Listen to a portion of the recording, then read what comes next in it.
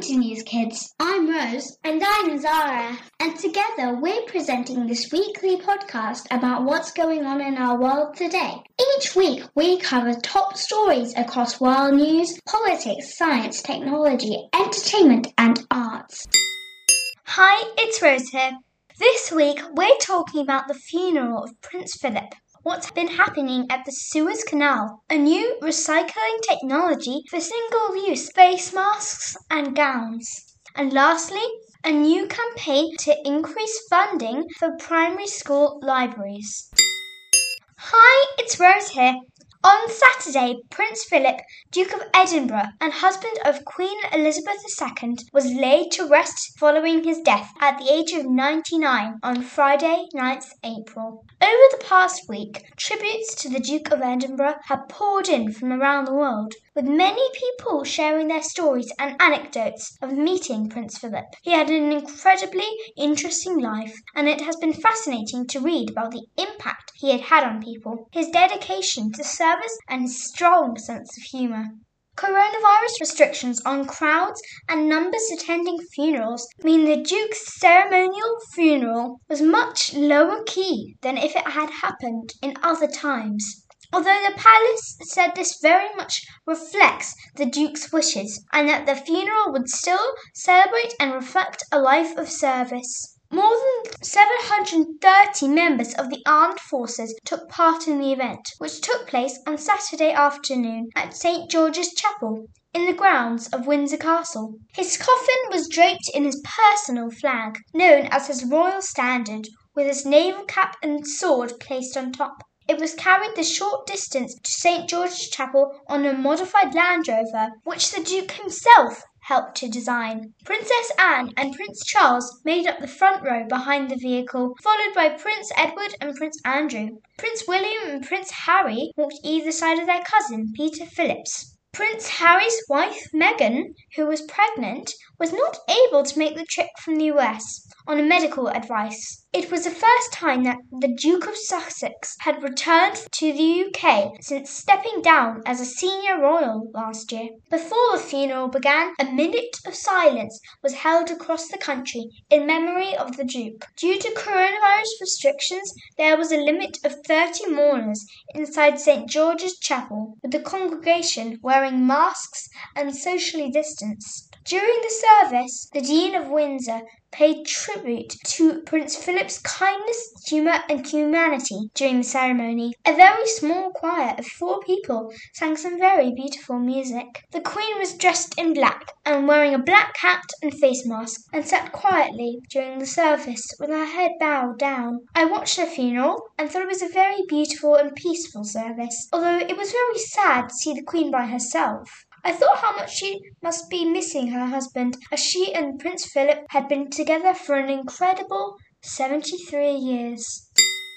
Hello, this is Zara. One of the biggest news stories over the spring holidays was about a giant container ship blocking the Suez Canal. Last month, the Ever Given, which was a ship about a quarter of a mile long, which is roughly the length of 4 football pitches, blocked the Suez Canal in Egypt after it was hit by a sudden strong wind.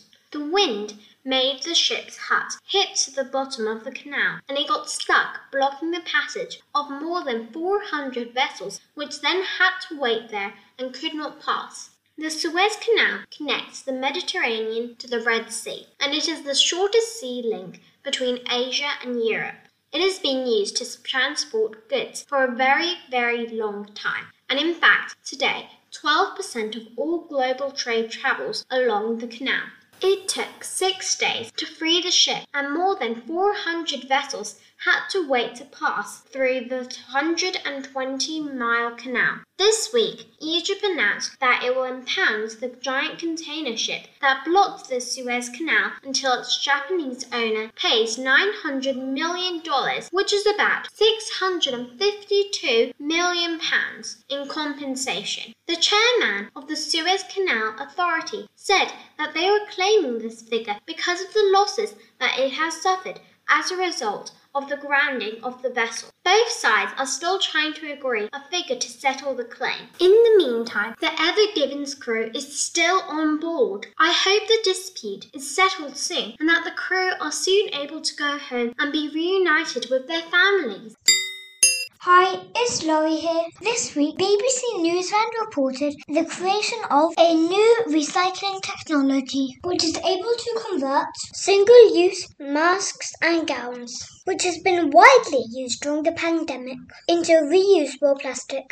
The technology uses special thermal heating machines to turn the materials into reusable plastic blocks of around a metre long, which are then redeveloped into a range of new products, including school chairs, bins and toolboxes. The machine works by squishing and melting down a material called polypropylene, which is widely used in plastic masks and gowns.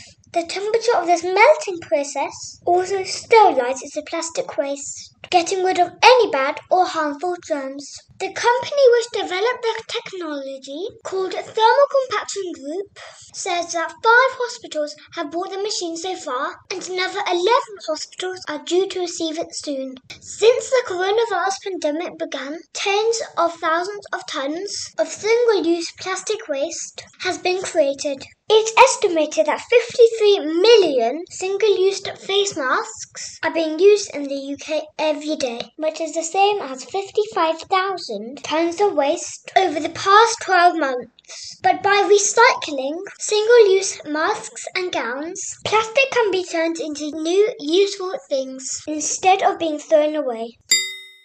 Hello, this is Isa. This week, Cressida Cowell, who is the Children's Laureate and the author of the How to Train Your Dragon series, called on the UK government to invest more money in primary school libraries. She has published an open letter to the Prime Minister, Boris Johnson, asking the government to set aside £100 million to improve the school library provision. She noted that 1 in 8 primary schools do not have a library. She said that before the pandemic, literacy was already a huge problem, with disadvantaged children being about 11 months behind at school.